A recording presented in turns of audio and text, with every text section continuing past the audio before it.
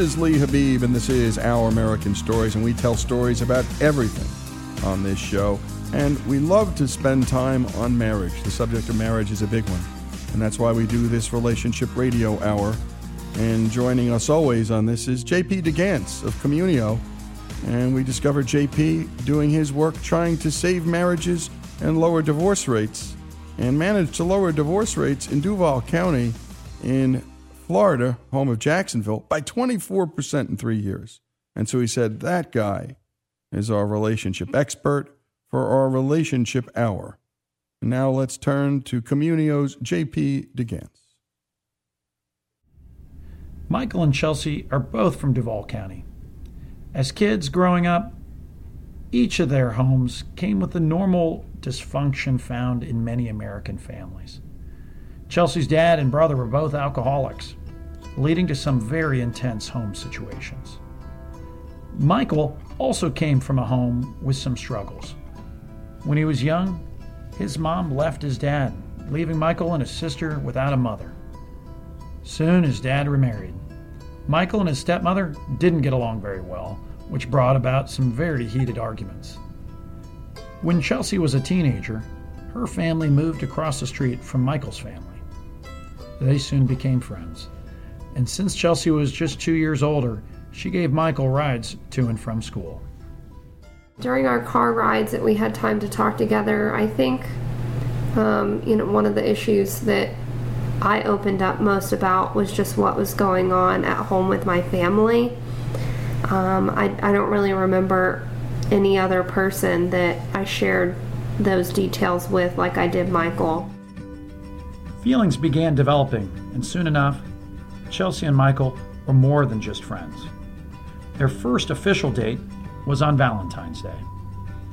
The two of us going to the park, and we had a little picnic and on a blanket, and it was in the evening time, and the park is right on the river, and it was just peaceful and quiet, and I if I remember correctly, that was when we first told each other that we loved each other.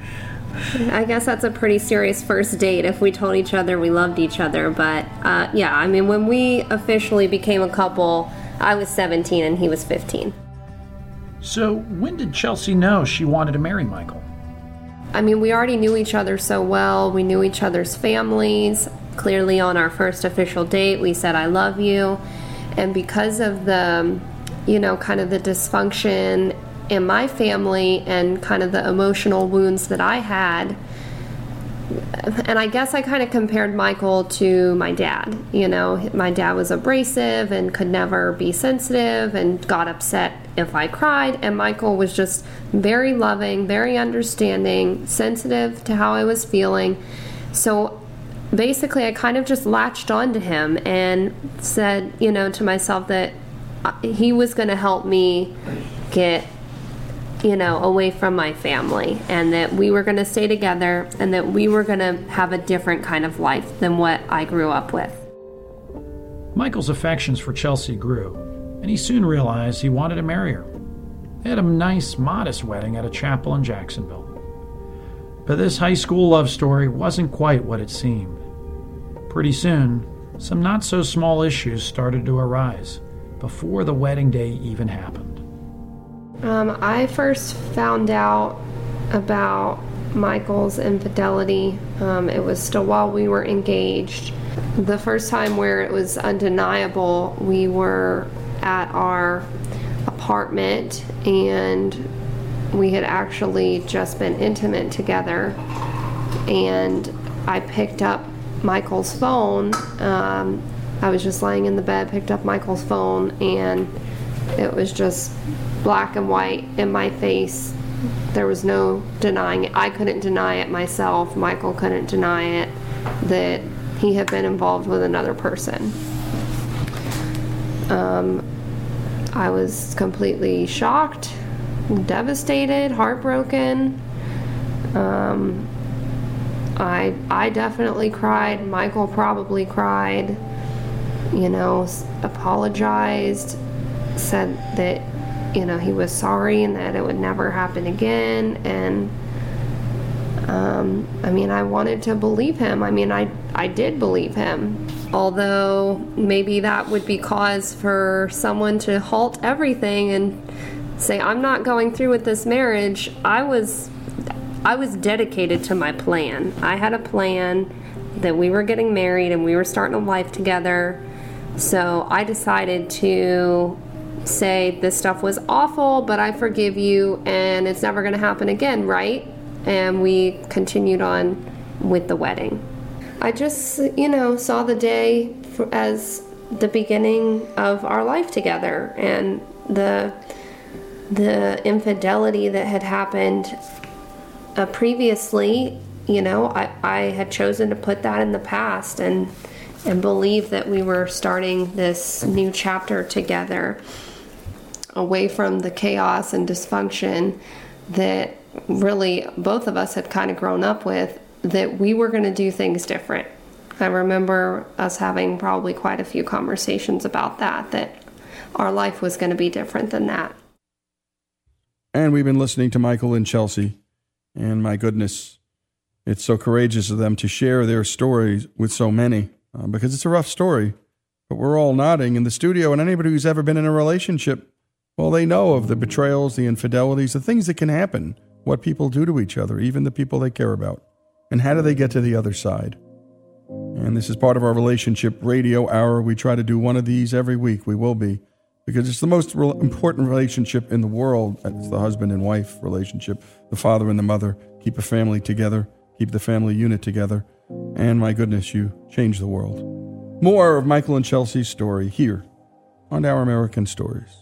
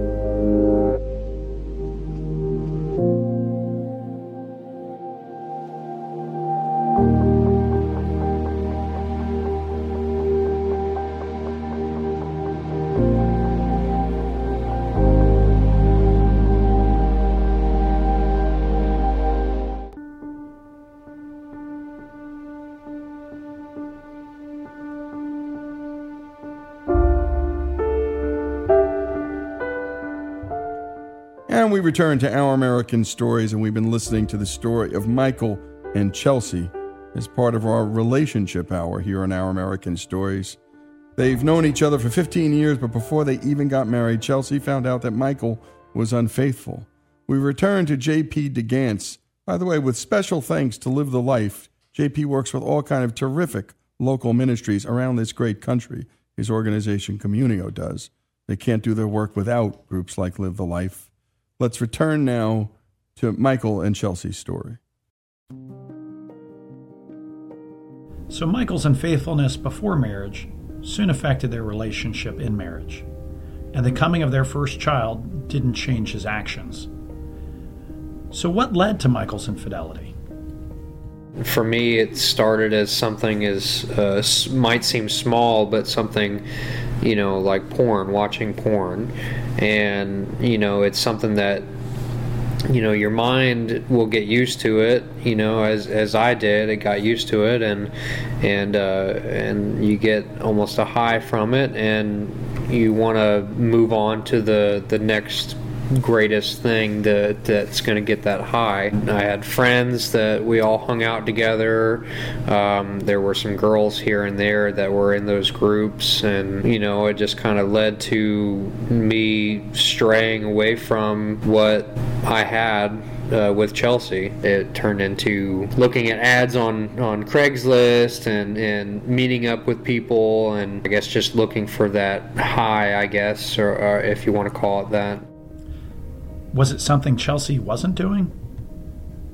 All the years and relapses of acting out, he never once like directly blamed me or said that there was something wrong with our sex life or that I caused his infidelity.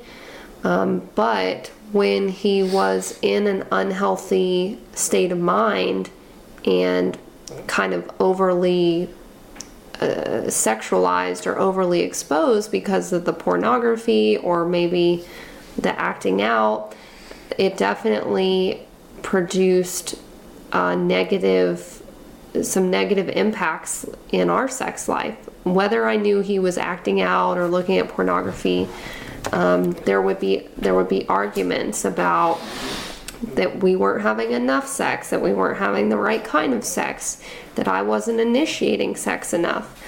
So there was definitely some kind of effects that we know in retrospect were just caused because he was just overstimulated. So how far into their marriage did Chelsea find out this was still going on? The first repeated incidents was, we were, I think, about 6 months into marriage. I'm positive, again, it was something on Michael's phone that led me to discovering the infidelity. And I may not have stumbled on it at this point, but since there had been infidelity in the past, I maybe was suspicious and may have even been kind of snooping and searching through the phone, and then I found something. I was also almost 6 months pregnant at that point, so it was even more difficult to find because it just felt like this life that I had planned, and the baby that I had on the way was just like kind of shattered. And I just in one instant felt like here I am from being a pregnant newlywed really to like a future of being a single mom. Michael was addicted to porn and sex. Things weren't changing, so Chelsea finally made a dramatic move. I packed up all my stuff and I left and I went to my parents' house because I just couldn't deal with it. The emotional pain is indescribable. And so I don't know I don't know if I was thinking about divorce at that point, but I just knew I couldn't be in this house. But over the next couple of months after that, while I was living at my parents' house, me and Michael both started attending church separately. And we'd run into each other there, and this was pretty shocking for me because he was an atheist. There was talk of God when I was growing up, but he was just flat out unbelief. So to see him at church was pretty shocking. And it was probably only through that shock that I started to have a little bit of hope that, maybe with God in the picture, we could fix this. So as an atheist, why did Michael start going to church? I was working night shift and I just was having a real hard time being by myself. I really missed Chelsea and, just living in regret and, I don't know, just really terrible, dark feelings, and I just started thinking that, what I had been doing over and over again was not working, for myself, and that maybe there was more to this world or this life, and so I guess I started to open my heart to, church in general, and I kept going Wednesday after Wednesday, and then I eventually I started helping at the church, serving on one of the serve teams. I was helping parking cars, and I remember this one Wednesday night I had an empty seat next to me, and I was hoping that she'd show up because we had kind of let each other know that we were going, and sure enough she showed up, and sat next to me, and I don't know, it was from there on that I really kind of opened my heart to God and let Him in. Now, I wasn't healed per se, after that, but things definitely changed in my mind and heart, and just the way I started doing things was a little bit different. I was definitely on the road in the right direction. So Chelsea moved back in with Michael, and they both gave their lives to Christ. Things were beginning to change. However, old habits die hard, and it wasn't long until things went off track again in their marriage and sex life. About 3 years in, someone suggested that they attend Hope Weekend, a couples retreat organized by Community O's local partner, Live the Life Ministries. It was a program focused on struggling marriages. We ended up at Hope Weekend not because I knew of anything that was going on, but just because I just still felt like our marriage was not healthy. There was just a lot of triggers for me, and I had a wall up. I'm sure I did, and we got with Celebration Church and Pastor Wayne, and they actually helped us get a partial scholarship so that we could afford to go. We just learned some really practical communication tools. That was one aspect of it. They really helped us to see that our life was better with our spouse. There may be important things or stuff that we like or we want to do, but that it doesn't really mean anything if you don't have someone to share it with. At the end of Hope Weekend, they ask you to sit on the floor and let your partner, lay their head in your lap and act as if they are dead, and speak to them what you want to say to them and what you wish you would have said. And it was really emotional to imagine that person not being there anymore, even though all of the pain and trauma that they had caused. For me personally, it helped me to see, when I was a teenager growing up with my family, Michael was my knight in shining armor. And even after all those years of pain and infidelity, I still felt that way about him, and I still wanted to be with him. 5 years in, having already gone through so much in their marriage, things got rocky again. Michael had a relapse. I think that was really like the full-on breaking point. I was fully assured that we were done and we were getting a divorce, but Michael decided on his own to go to a men's intensive that was specific to these issues, and I think that's what really prompted him to come out fully with every single little detail. And you've been listening to Michael and Chelsea, and I mean opening up about the rawest things, the toughest things that happen in their life. And my goodness, it takes courage to do that. Secrets, in the end, kill marriages. They kill relationships.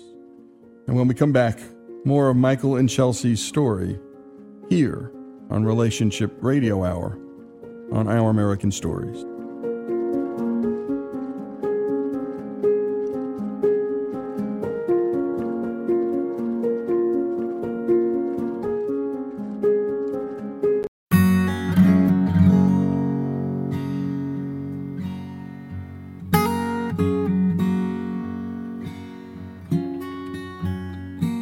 And we return to Our American Stories and Michael and Chelsea's story.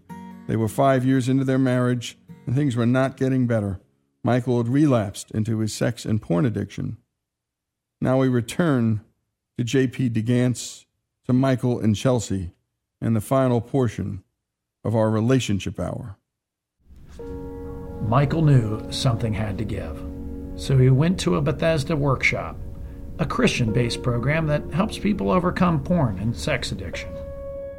That was the first time that I really sat down in front of anybody, period. Not just people I didn't know, but just anybody, period, and tell them about every single little thing that I had ever done or never told anybody in my life. And that right there created a clean slate for me to start over with.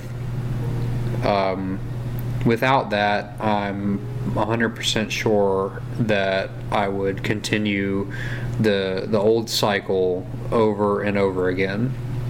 So being able to get everything out in the open and actually share with people that I have never seen in my life, and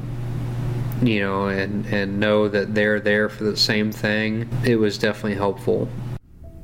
So Michael came home to Chelsea and started to put what he'd learned into practice. He confessed everything to her. Most people would have thrown in the towel a long time ago, but not Chelsea. Why did she not give up on Michael? In my heart, I thought I was done, and I felt fully confident that, well, I've done everything I could do. I can walk away knowing that I did what I could, and that he just can't change. But obviously it was the people that surrounded me and some of the resources and knowledges that I already had, but really the breaking point was just this unmeasurable hope that God gave me. Just through a series of experiences with God where I just felt like He chased me down to love me and to just fill me with a hope that does not make sense. It doesn't make sense that Jesus could rise from the dead, and it doesn't make sense to the world that my completely burnt up, crumbled marriage could ever survive, but God filled me with a hope that it was possible. So what motivated Michael to keep fighting?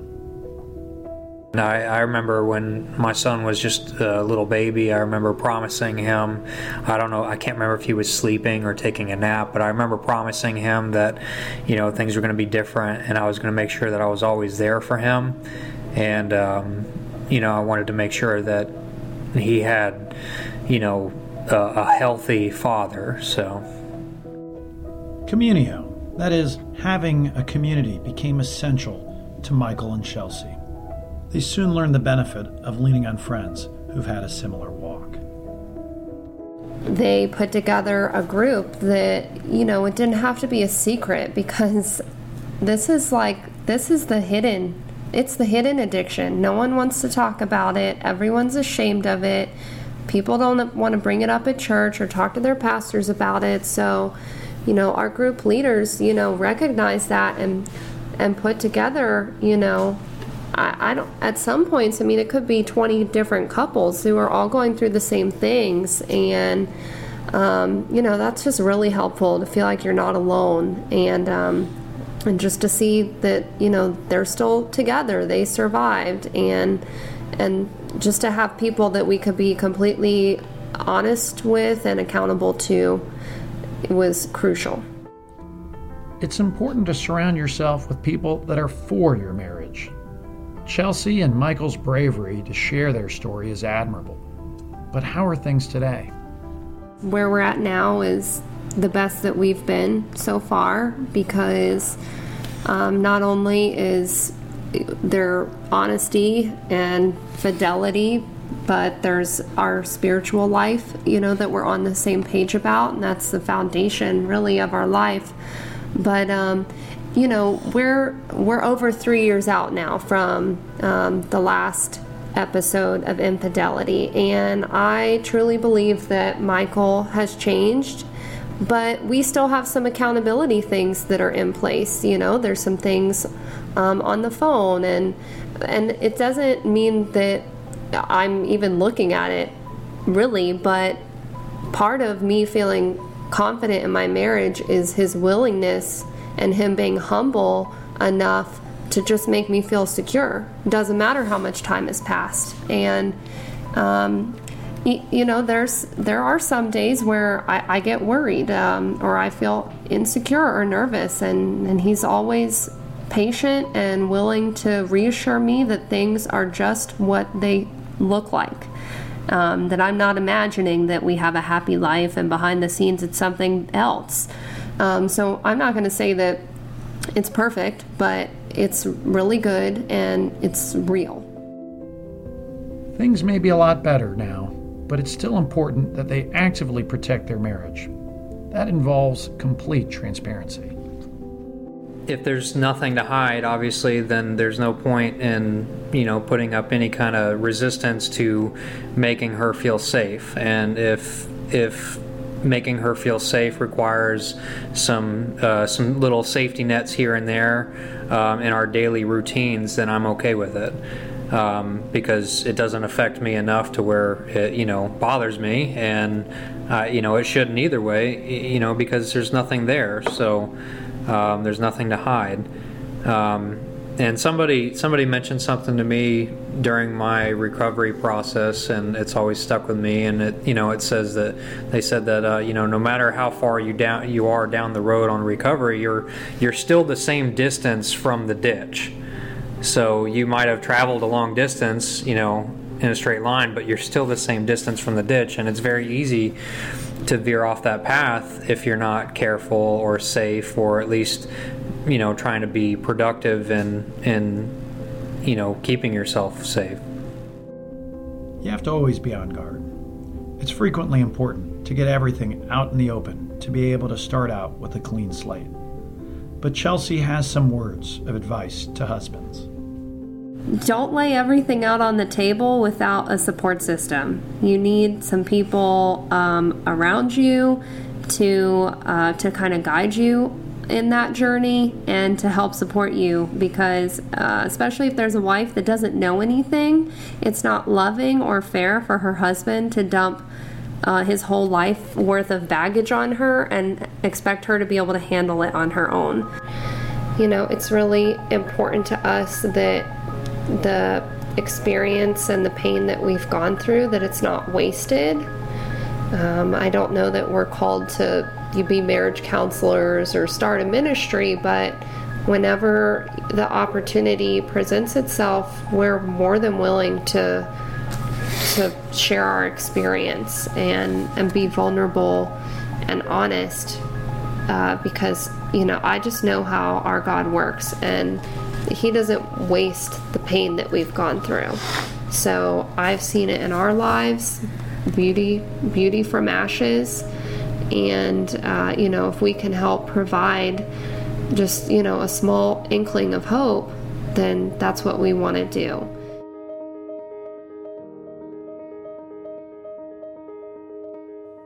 And my goodness, what a story, Michael and Chelsea's story. For all the folks out there mired in addiction, too much work. Work is an addiction too for so many men and women, and all the other things that can ail a relationship. There's hope on the other side, and you can, from ashes, turn that relationship into beauty. And that's what so many of us walking our faith walks try and do in our relationships every day. And a special thanks to Live the Life, the local ministry on the ground in Duval County, helping heal this relationship. J.P. DeGantz and his team at Communio, while they're doing Relationship Radio Hour with us here on Our American Stories. Michael and Chelsea's story here on Our American Stories.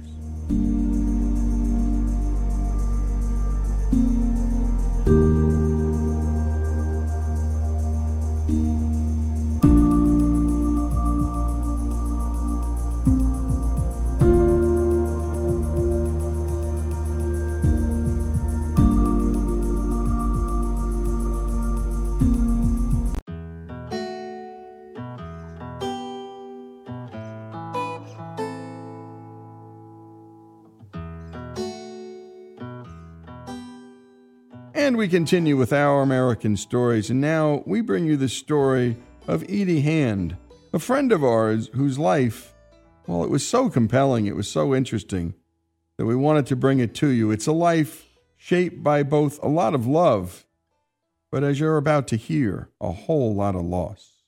Here's Edie.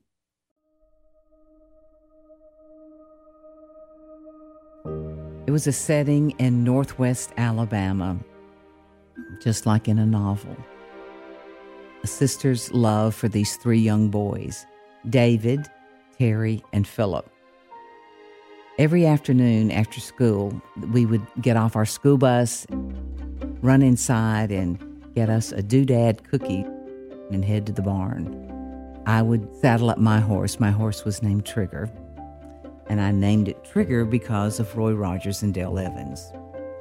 David would saddle up his horse named Spotted Cloud because he loved the Long Ranger and Tonto. And then Philip, now he saddled up his horse. He had a little Shetland pony, and he named his horse Polly because he was in love with our Avon lady. And then there was Terry. He was just too small to have his own horse, so I would throw him on the back with me.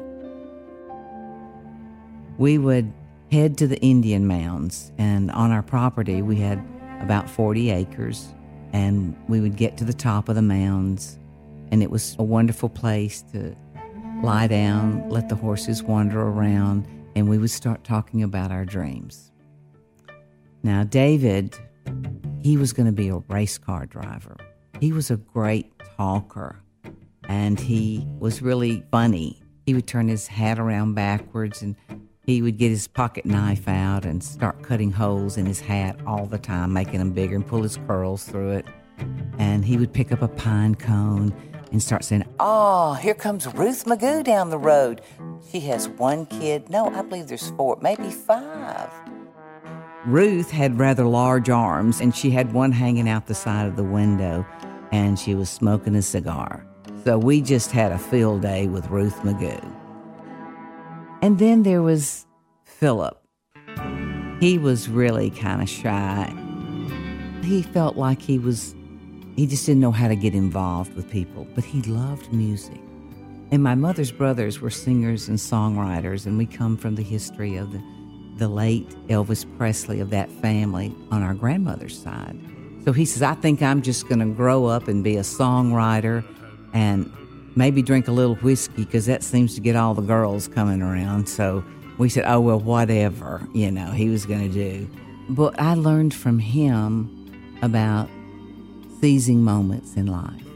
And he was that way. He tried to seize moments. If it was playing football, if he were up to bat for a baseball game, he wanted to be the best he could be, always practicing to be the best and seize every moment of something that could be great, not good.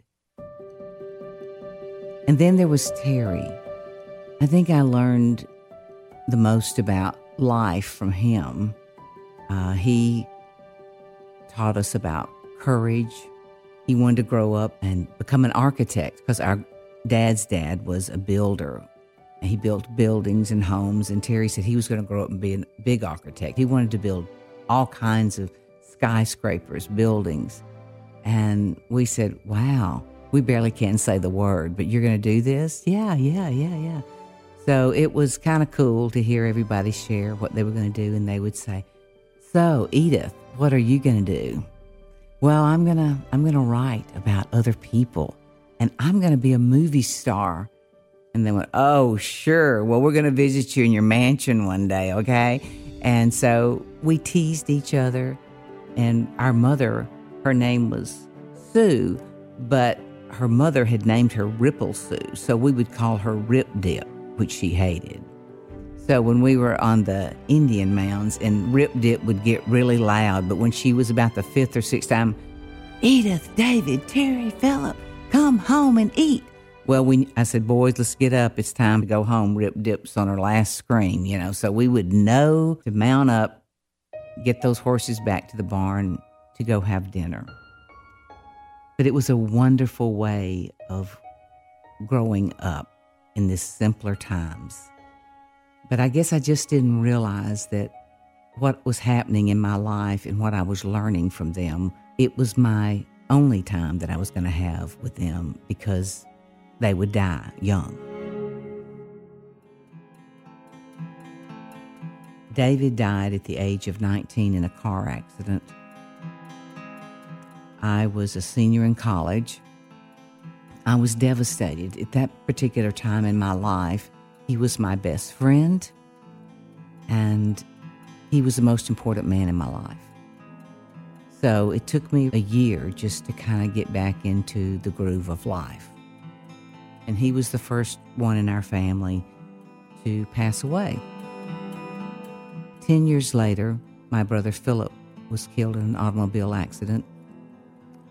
I remember what a horrible time it was that my father called me and he said, your mother and I just can't go. Would you come and identify your brother?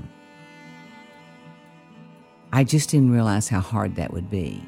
I drove to North Alabama and identified the body. It was just so hard seeing how life really was. One day you can be with someone and the next they're not a part of your life. You're washing their last load of clothes.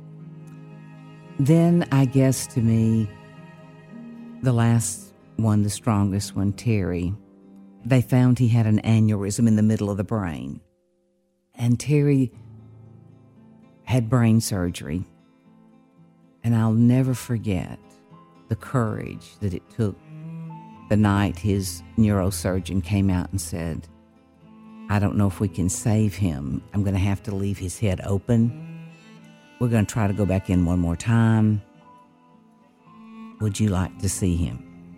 I remember my mother was unconsolable, and my father was with her, and I went to be with him. It was like a war zone for me. I'd never seen anything quite like I saw in that room at the UAB hospital. I'd never seen that kind of pain before. His hands were strapped down, and I remember he said, you have to save me. You have to save me. And I could not save him. And I stayed with him as long as I could, and I prayed. I tried to comfort him. There was no way to comfort him. I went outside, and I said, you have to do something for him, Doc. You have to do something. He said, I'm going to put him in a room. You can stay with him all night. I don't know that he'll make it, but we're going to try surgery again tomorrow. I remember I didn't think he would make it either, but he went into the surgery. He lost his hearing. He lost his taste. Several things weren't the same. They sent him home more of a broken man. Didn't think he would live very long. But Terry, watching him fight for life, taught me so much about courage, of how he wanted to live as best he could, that my father built a ramp in his sunken den, that he'd built his home with his own two hands on his land. He talked every day or listened to country music. Then he realized when he went back to the doctor that he was going to be losing his speech. I never saw someone with that much determination. He says, what can I do, Edith? So I fixed an A to Z sign for him. And I said, I'll point at these letters. We'll make it work. So that is the way we communicated. And he said one day, he said, I am going to lose my voice. Would you promise me that when my time comes, would you come and hold me? And I want you to tell our story one day, that the Blackburn boys, that our life would be an encouragement to tell people it's important to be kind to one another, to enjoy the simpler things of life. It's not all about the money you can make, but it is what we do for one another and how we encourage one another. You know, and I am glad that God allowed me to be able, when I got the call, to come, and I held him in my arms. Now they're all buried under that big oak tree. And in the loss of these three young boys, it took me a long time, but I know this, if we all look for it, no matter what season of life we're in, or what hardship we face, or heartbreak,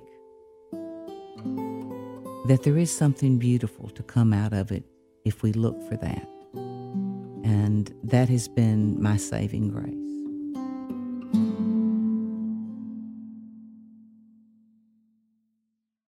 And you just heard Edie Hand's story. There's not a dry eye in our room. And what a story about remembrance, about family. Her brothers, she buried them all. And all too young. David, 19, in a car accident. It took her a year to get over that. 10 years later, Philip, another car accident. The parents couldn't even go and ID the body. Edie had to do that. And then watching her brother struggle after an aneurysm, learning about courage. How he fought for life taught me about life, she said about her brother Terry. And he also said, tell our story one day. And so Edie just did. Be kind to one another. Enjoy life. It's not all about the money. And the three brothers, those three brothers and sister who rode horses together on those 40 acres, the three boys are buried under an oak tree. What a beautiful story. What a sad story. Edie Hand's story here on Our American Stories.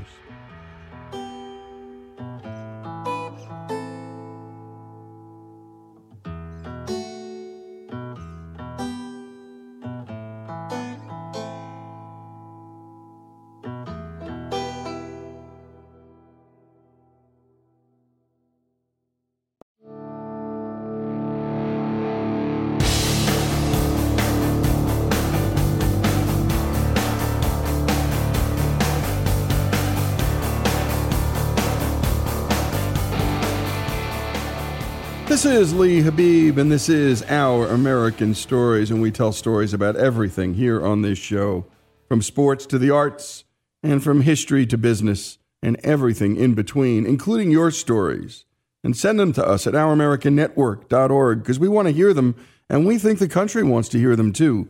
You're the hour in Our American Stories. And this next story is about the rule of law, about something that all of us have experienced at some time or another. Getting a traffic ticket. Adam McLeod is a law professor at Faulkner, and that's in Alabama. And as you'll hear, a stickler for justice. Here's Adam. My particular story begins when I received in the mail a couple of years ago a traffic camera ticket. I knew that I hadn't actually done anything wrong because I wasn't even driving the car. In fact, at the time that I was alleged to have broken these laws, I was in a faculty meeting at the law school where I teach. So I decided I was going to challenge this ticket on the principle of the thing. I was given a day to appear in court, and on that day I went over to our local municipal court and I sat down amongst all those who had been charged with various crimes and those who had received tickets like mine.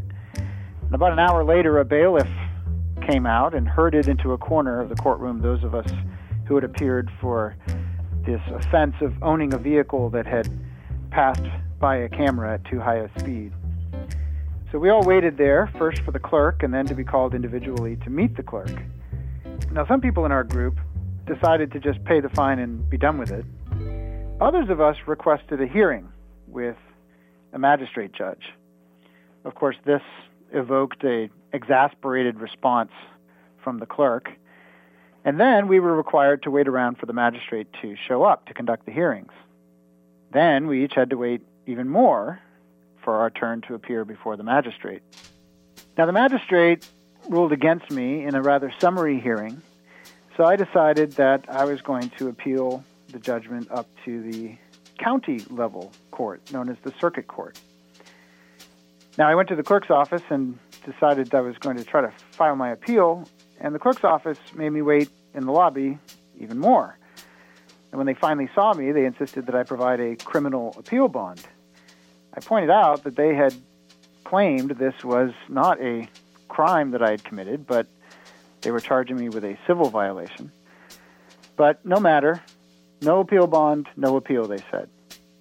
So I pulled out my checkbook. Nope, we don't accept checks. Come back with the amount of your ticket in cash.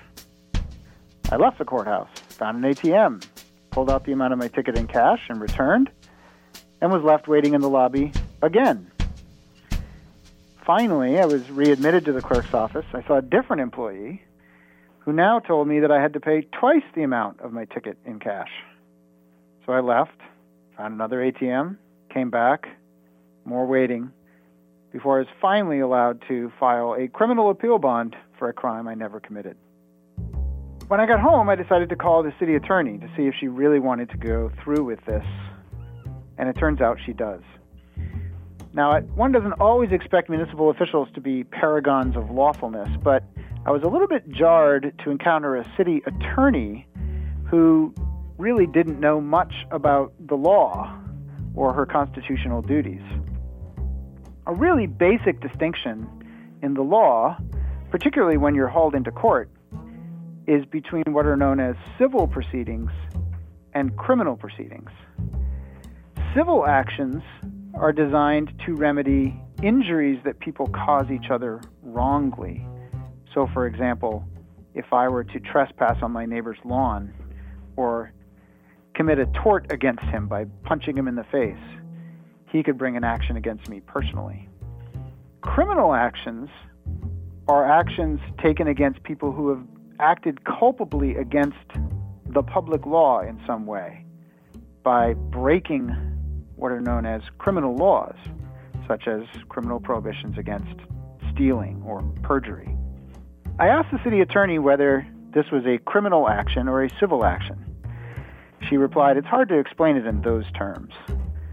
So I said, "Well, okay, which do you intend to proceed under? The rules of criminal procedure or the rules of civil procedure?"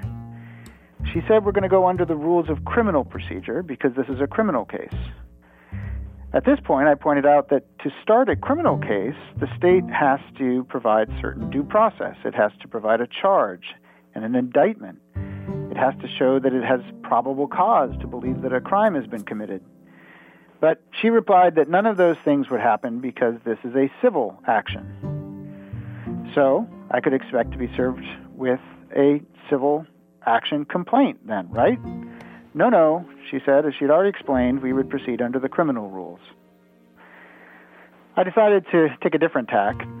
I asked whether I was alleged to have violated the criminal law or to have committed some private wrong. She said I had violated the rules of the road, and she explained, "You were caught on a camera speeding." I asked her if she had any evidence that I was caught on a camera speeding. Of course, she didn't. And she replied that she didn't need evidence. I was deemed liable because an automobile that I own was caught speeding. I pointed out that the ticket was issued against me, not against my car. But I'm liable, she said, because I loaned my vehicle to someone who speeds, whatever that means. So I asked her where in the laws it prohibits me from loaning my vehicle and how I'm supposed to know in advance that any particular person is going to use my car to speed. Agitated by my semantics, she advised me to raise any issues that I had with the trial court, and then hung up on me. I knew this was going to be fun. And what a story this is. And by the way, we're all laughing here because it's happened to all of us. And this conflation of civil and criminal law and the way our cities and community police systems use traffic tickets as a revenue grab. And we know it. We can feel it. It's the end of the month, and there they are. It's not about our safety. It's about the money. And this city attorney, well, she ran up against a pesky attorney, and something tells me there's a lot more to this story. It's Adam McLeod's story, but it's so many of our story as we relate to these, well, pesky civil/criminal/civil violations. And I loved that this poor city attorney really couldn't articulate the difference between criminal and civil offense. When we come back, Adam McLeod's story here on Our American Story.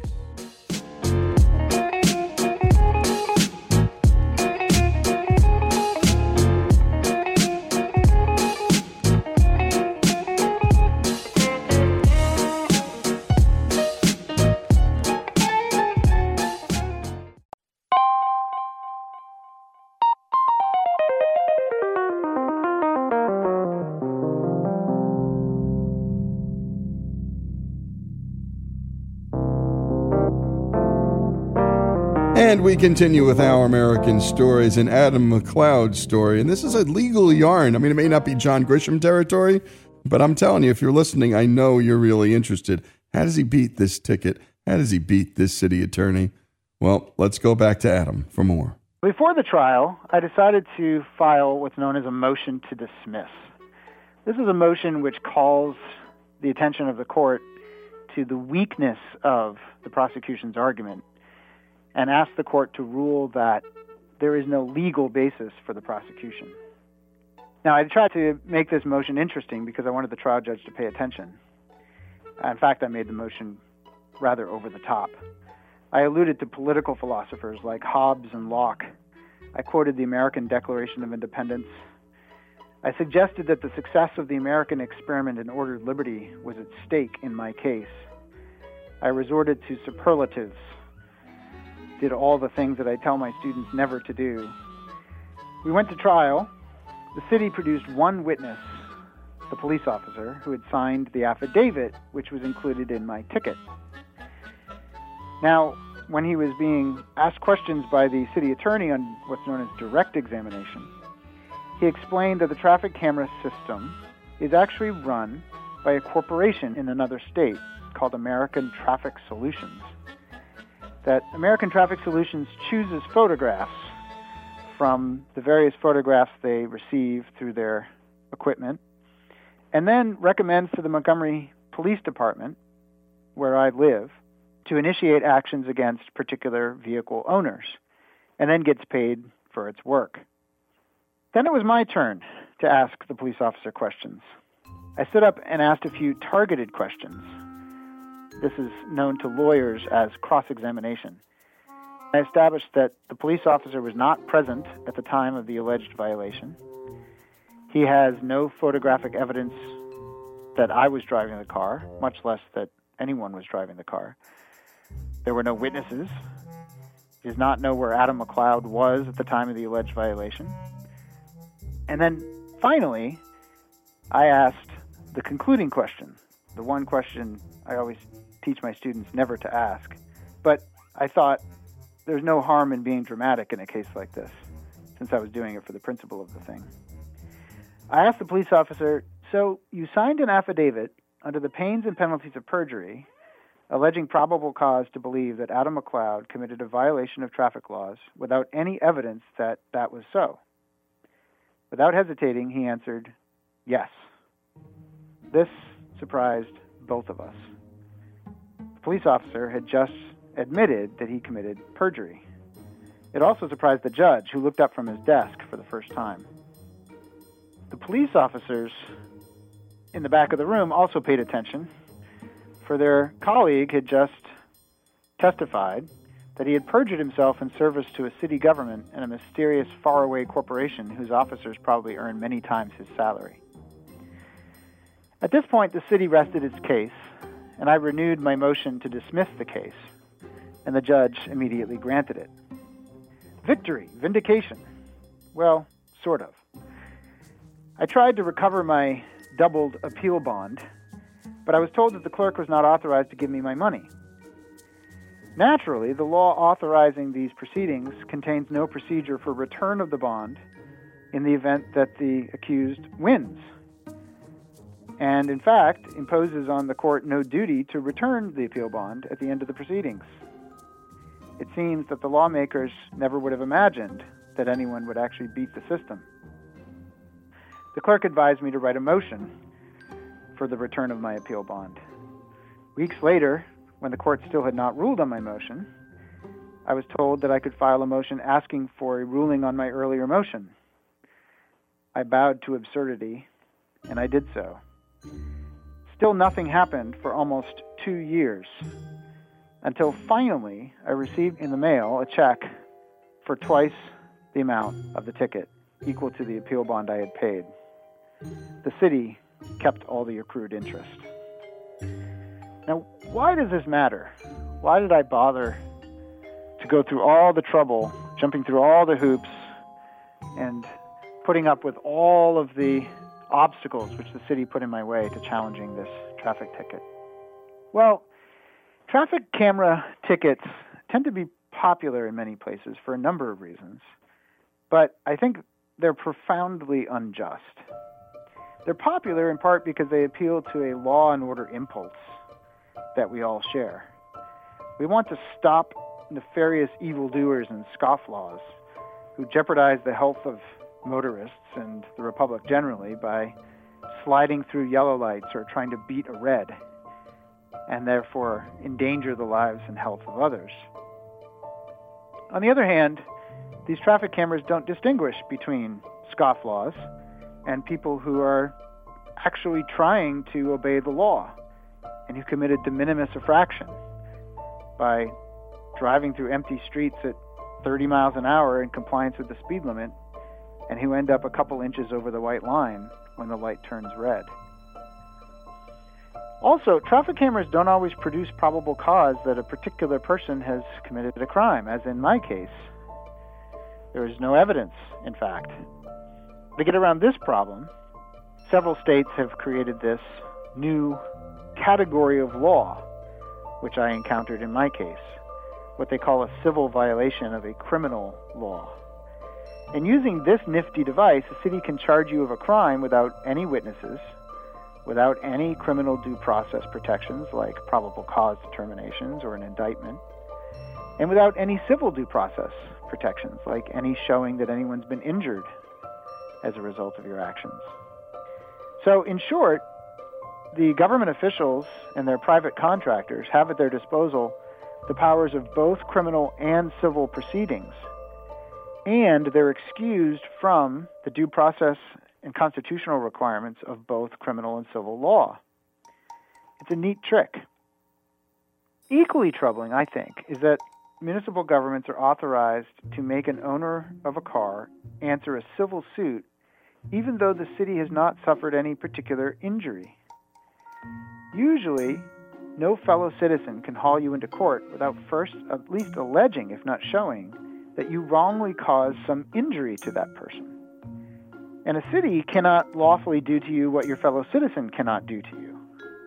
It has no power to haul you into court if it suffered no injury.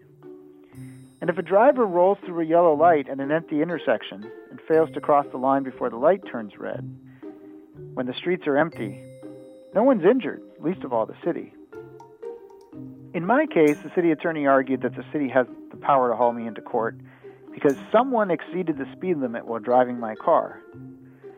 Now, it's certainly true that all citizens have a duty not to break criminal laws with culpable intent. But the American experiment in ordered liberty and the rule of law means that we owe that duty not to the city, but to each other. If we breach the duty, the city prosecutes crimes on behalf of the people and must give us criminal due process. The city has to produce evidence, for example. This is American Constitutionalism 101. Now, I wrote about this encounter with the city government in an essay that ended up attracting national media attention.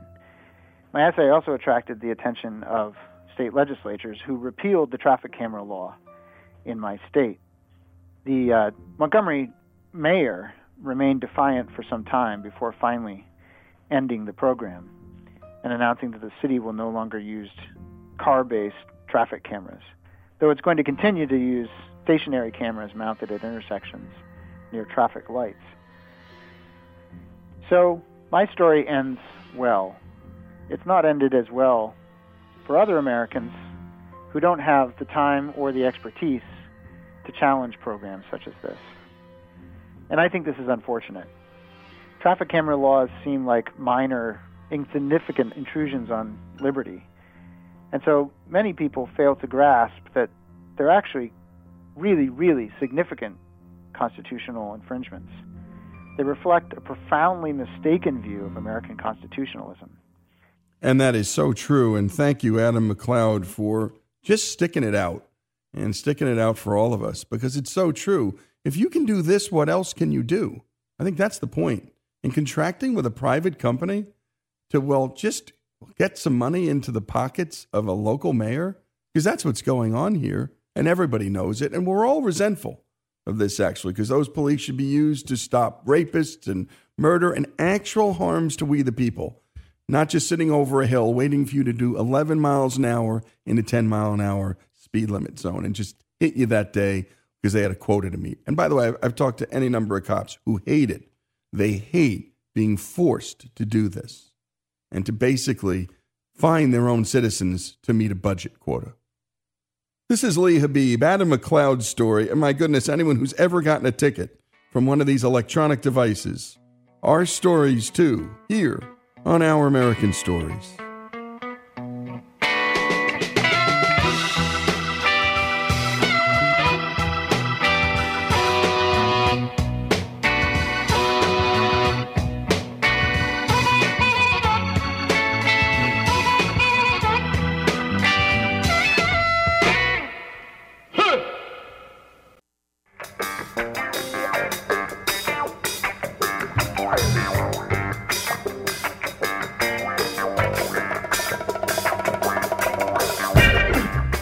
This is Lee Habib, and this is Our American Stories. And our next story is about the most unlikely band to become, statistically speaking at least, the greatest rap group in American history. In 1987, 3 white Jewish boys from New York City were the most fascinating phenomenon in the burgeoning rap music scene.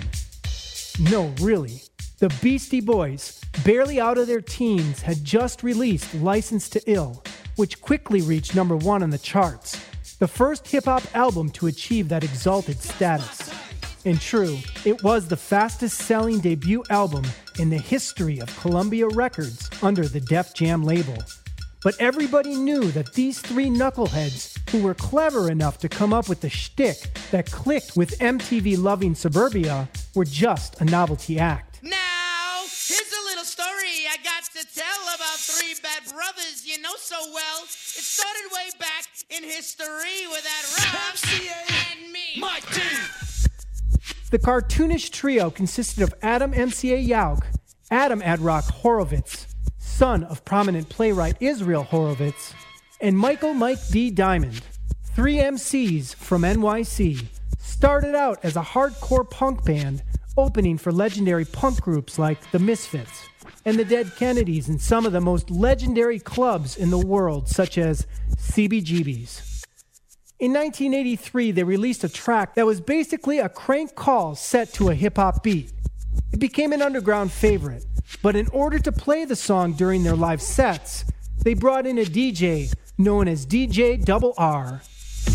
Rick Rubin was a long-haired NYU student who would temporarily become the 4th white Jew of the Beastie Boys. But Rubin's DJ stint would be short-lived, and he left the group in order to focus on his small indie rap label called Def Jam Records, which he started and was run out of his dorm room with his friend Russell Simmons. Here's Rick Rubin. The very baby stages of hip-hop was just starting. Completely underground movement. I don't think many people knew about it outside of Brooklyn, Queens, the Bronx, or Harlem. I would see these groups live, and there was an energy in the room that was a very specific feeling. And then the records that would come out didn't have that feeling. I was born to be the king of the bebop swing that has the records that were made early in the years of hip-hop, they were essentially R&B records with a band playing an R&B club track, and then a guy would rap on it. But if you went to a club and saw an MC, it wasn't that. It was a DJ scratching, and it was beats. Anyone who can make a crippled man dance by using his mouth, if he give me a chance. I didn't know anything about the music business. I didn't know anything about contracts. I didn't really know what a producer did. I just felt like it was possible to make a record that felt more like what the club felt like. 9-9 Records was a record store I hung out in, and they put out their own records. Through them, I learned the process of making our own records, where to have the sleeves made, where to have the labels made, and started putting out records. The logo was a big D and a big J, and it really was about the DJ's place in hip-hop being, in a way, equal to that of the MC. Just as the Beasties were beginning to bubble on the punk scene, they transitioned to rap, a significantly less popular form of music at the time. So insignificant, you could count on one hand the number of known rap groups at the time. And on that one hand, none of them were white. Major labels were not looking for rappers, and definitely not white ones. That is, until Rick Rubin offered the Beasties a deal in 1984 on his dorm room-operated label. Rubin took his metalhead music background and his passion for rap music and infused it into these 3 teenage boys. Here's Beastie Boy, Mike D. Rick definitely came from like a whole AC/DC, like Led Zeppelin, Long Island, like rock background. That he pretty much, I guess, in that sense, kind of introduced us, because we kind of came from like punk rock, like, all right, forget about that. We just wanted to, do hip hop, and he kind of definitely brought that kind of in a big way. I mean, definitely we got real into it and got into the idea of like Led Zeppelin having beats, or AC/DC having grooves and beats, whatever. Here's Rubin. I grew up on Long Island and kind of liked a lot of more heavy metal and rock and roll, so I kind of tried to incorporate things like Led Zeppelin and AC/DC and more rock aspects into the hip-hop. It was just an interesting cross-pollination of cultures, taking all the stuff that we grew up with and figuring out how to mix it all together and use elements from all different places. After releasing some buzzworthy singles, the group went on to open for pop legend Madonna on her Virgin tour. Their popularity grew. Here's MTV in 1985 asking the 22-year-old Rick Rubin where the Beastie Boys video was at. The only reason that we haven't done a video yet is because as soon as we do, they're going to have to change it from MTV to BCTV, because that's all they're going to show all day long, all night long. The Beasties survived the Madonna tour with their love us or hate us attitude, and then joined the rap legends Run DMC on their groundbreaking Raising Hell tour, where acceptance was much more coveted. But going on tour with Run DMC didn't guarantee success with their almost all-black audience. Here's friends of Rubin and the Beasties, Rick Manello and Adam Dubin, and former host of Yo MTV Raps, Dr. Dre. So when they first walked on the stage, it was like, whoa, we white guys trying to rap. On stage, a white guy had to earn his stripes, and no one had done that yet. It's like if you went to the Apollo and you were a comedian, the audience in rap at that time was just like the black audience at the Apollo, which a white audience sits there and goes, okay, entertain me. A black audience goes, what you got? What you got, sucker? Basically, because they want to be entertained. And when the Beasties first came on, they were not greeted with widespread approval, but usually by the end of their set, they would have won the audience over. And they did that pretty quickly. We did a show in Virginia, and you had 5,000 little black girls screaming and hollering, trying to get to them. Wanting to have a good time and loving the guys just generally because they were real with what they were trying to say. They weren't trying to be black. They were trying to be the Beastie Boys. And it worked, and it translated. The music translated, not the color. The beats were very aggressive. So in hip-hop, we always loved aggressive beats as far as stuff like from Aerosmith, stuff like from Queen, AC/DC. So those kind of beats were kind of similar to what they were doing with the alternative beats, with the big drums and the big bop, bop, boom, boom, bop, bop, and all that craziness. All we did is just scratch it. So you heard the zigga, zigga, boom, boom, da, zigga, boom, boom, bop. So we always used the same, like similar beats. So it was kind of like right there on the same thing. But it was the commentary and delivery that was a little different. Here's hip-hop pioneer Fab Five Freddy and Daryl McDaniel from Run DMC. And I remember these guys coming out and doing Hold It Now Hit It, and the crowd went crazy. I was backstage at the time, and I remember Run came back and said, yo, the Beasties about to come on. And everybody rushed to the side of the stage to watch them. That's Rakim, LL, Cool J, Mo D, Houdini. Everybody on the tour came to the side of the stage because everybody felt like they were their little brothers. Like, they would open up for us. It was like the black audience, and we could be like down in the South, down in Texas, or down in South Carolina, in some really southern black Negro town. And when the Beasties came out, and Dr. Dre was scratching, and they came out jumping around, screaming, rhyming, it wasn't like people said, all right, let me go get a prank. People stood there and was like, yo, these white boys are ill. These white boys are dope. These white boys are good. Say ho, ho. Here's Public Enemy's Chuck D. They was almost like the flip side, like Jackie Robinson was to baseball, the Beastie Boys were to rap music.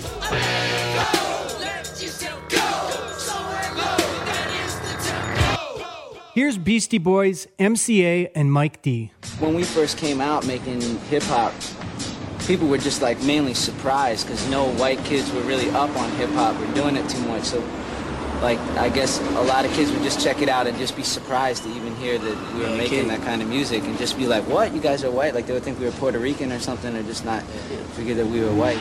People were really freaked out that all of a sudden, number one, we were having concerts where there were black groups and white groups performing on stage. You had black kids and white kids coming together in a way that they probably never would have for any other group at the time.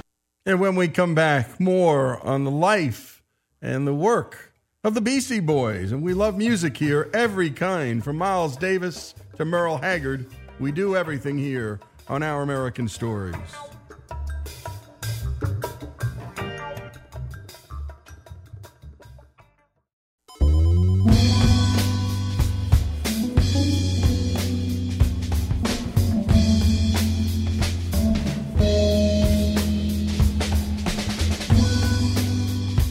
And we continue with the story of the Beastie Boys, and let's bring it back to Greg Hengler. From the beginning, the Beastie Boys kept a foot in both worlds, one in the hip-hop world and the other in the pop-rock world. But keep in mind that the boys achieved all the success before they even put out a full-length album. The band was perfectly positioned, right on the edge between clever and stupid. And all this momentum culminated into the headline from the Village Voice: 3 jerks make a masterpiece. The Beastie Boys released their rap metal fused debut LP that sampled from the likes of Led Zeppelin, Black Sabbath, The Clash, AC/DC, and CCR, to name just a few. We all know the name of the album, but nobody says it better than the legendary talk show host and comedian Joan Rivers. Their newest album is called License to Kill, and it went platinum after only 8 weeks. License to Kill, right? That's ill, Joan. Well, I'm telling you, I got my stupid contacts in. Hold on. Okay, sorry about this. Their album is called License to Ill. That's a stupid name for an album. Do I detect the note of jealousy in your voice, Joan? If it was called License to Kill, you would have gone platinum in 4 weeks. Anyhow. It didn't go platinum in 4 weeks, but it did become the first rap record to hit number 1 on the Billboard charts. It also hit number 2 on the R&B charts. Rap charts had yet to exist. Once again, a foot in both worlds. Here's hip-hop pioneer Say Adams. I remember Adam and I were walking down the street before the record came out, and he says to me, he goes, "This is going to be so great. We're going to be, on American Bandstand, and we're going to do Soul Train, and we're going to be hanging out with Don Cornelius."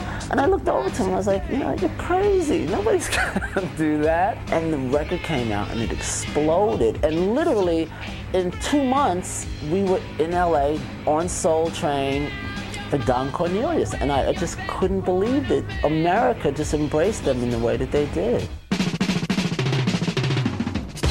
License to Ill went triple platinum and became the biggest selling rap record of the 80s and was certified diamond in 2015 for shipping over 10 million copies in the United States. To this day, the album still sells over 10,000 copies a week, a true rarity in the ever-changing world of hip-hop. Def Jam, under the direction of Russell Simmons and Rick Rubin, tried to take the success of the Beastie Boys to the big screen, a tactic used with both Run DMC and the Fat Boys. But the Beasties rejected the offer and left Def Jam in New York for Capitol Records in LA to work with the Dynamo production team of the Dust Brothers and Matt Dyke on their sophomore album. Fans expected License to Ill Part 2, but instead of rehashing their biggest hit, the band returned in 1989 with the album Paul's Boutique, the most sample-laden LP in the history of hip-hop, using around 300 samples from funk, soul, rock, rap, jazz, and everything in between, from the Beatles to Johnny Cash to the Eagles. The head-spinning epic was one of the most counterintuitive albums ever made. Rather than give the fans more of the same, the Beasties gave them more cowbell. With their Commodores-powered single, Hey Ladies, which was sampled from Jeanette Lady Day's Come Let Me Love You. Here's rock critics Alan Light and Joe Levy. Paul's Boutique really just didn't sound like anything that anybody had ever done before. Where the Dust Brothers were in terms of sampling technology on that record, nobody had heard that before. People didn't know you could make a record sound like that. It's just this beautifully layered record, very deep in its musical texture, very deep in its lyrical texture, as funny as can be. They sampled Cheap Trick, they sampled David Bromberg. They had these wide ears, they were open to everything. And you could never make that record today. It'd be way too expensive. You could still use recognizable samples in 1989 and not have to pay millions and millions of dollars for them. So it hit a lucky time where there was this new technology that they could really exploit and really play around with. With the release of Paul's Boutique, the Beastie Boys had reinvented their sound. It was another masterpiece, but It was also a commercial disaster and cost some Capitol Records employees their jobs. It barely earned gold status. Here's music critic Nelson George. Paul's Boutique cleared away all the pop people and left them with their real core fans. And those are the people who were going to grow with them. And what happened is the people who they got with Paul's Boutique then became their new audience. So they really made a transition in who bought their records and who were their fans. 10 years after the release of Paul's Boutique, it went double platinum and was recognized worldwide as a landmark achievement and one of the greatest hip-hop albums of all time. Rolling Stone would describe the album as the Pet Sounds and Dark Side of the Moon of hip-hop. Fast forwarding to 1992, their next album was ready. But with the emergence of grunge rock and the dominance of gangster rap, nobody knew how the public would respond to their third album, Check Your Head. It was the first record released under the band's own label, Grand Royale, and the first album featuring instrumentation from the band, a move that brought them back to their punk rock roots. They really found a way to blend a hip-hop core with other kinds of music. And so you don't end up with the stereotypes or the cliches of hip-hop, but with some of the best flavor of it. Check Your Head was different from Paul's Boutique, as that album was from License to Ill, and as groundbreaking as either one. The album was led by the psychedelic sounds from the single, So What You Want.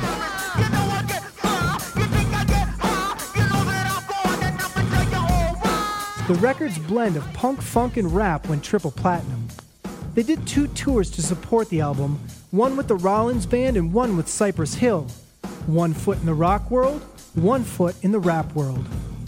The combination of rapping, DJing, and live instrumentation was a Beastie Boys invention, setting the stage for groups like Korn, Linkin Park, and Rage Against the Machine. The Beastie Boys had become the ultimate tastemakers and cool hunters. Here's Luscious Jackson drummer Kate Schellenbach. It's a phenomenon how influential they are on almost all aspects of popular culture. Certainly, fashion-wise, anything they wear basically becomes an instant youth culture fashion hit. Here's skateboarding legend Tony Hawk. These boys have really brought notice to kind of our culture, you know, like the skate, punk, just the whole vibe, and they reached a totally different audience than any of our interests would have. The Beastie Boys fans range from those of highbrow to lowbrow to low brow. These guys are good dancers. Yeah. I wish I was more like them. Yeah, me too. According to the Oxford English Dictionary, use of the term mullet to describe the hairstyle was coined and certainly popularized by American hip-hop group the Beastie Boys. Of course, the Beasties didn't invent the actual hairstyle, but it wasn't until the Beastie Boys released their song Mullet Head on their next album, Ill Communication, in 1994, that the hairstyle actually gained its name. Ill Communication entered the charts at number 1, and the music video for their Edge of Hysteria hit single Sabotage was directed by Spike Jonze. It was an homage to and parody of 1970s crime drama shows such as Hawaii Five-0, Beretta, and Starsky and Hutch. 4 years later, Hello Nasty hit the stores and again premiered at number 1 and won them 2 Grammy Awards. In 2004, their To the Five Boroughs album again entered the charts at number 1 and went platinum. In 2007, the band released The Mix-Up, which was an album that consisted entirely of instrumental tracks. This record won the Beastie Boys another Grammy. Then, following The Mix-Up, Adam MCA Yauch was diagnosed with cancer and underwent treatment. They were inducted into the Rock and Roll Hall of Fame on April 14th, 2012. MCA was too sick to attend the ceremony, having been admitted to the hospital the same day. The following month, Adam MCA Yauch died of cancer at the age of 47. In June 2014, Mike D confirmed that he and Ad Rock would not perform under the Beastie Boys name again out of respect for MCA. The Beastie Boys spent 27 years in the rap game, selling over 26 million records in the United States and over 50 million worldwide. With 1 diamond and 7 platinum albums, these 3 Jews from New York City make up the greatest rap group of all time. No other group comes close. I'm Greg Hengler, and this is Our American Stories. And well done, Greg. And not many bands end because they lose one member. Remember, Led Zeppelin folds when John Bonham dies. And by the way, go to OurAmericanNetwork.org. If you like music, our hour on Frank Sinatra, on Tom Petty, Steinway, Les Paul, Vladimir Horowitz, Billy Joel, Glenn Campbell, Merle Haggard, Miles Davis, Chuck Berry, and my favorite, George Martin, the 5th Beatle. I know, he's British, but the impact the Beatles had on American music, well, they're still having it. This is Lee Habib, the Beastie Boys story, here on Our American Stories.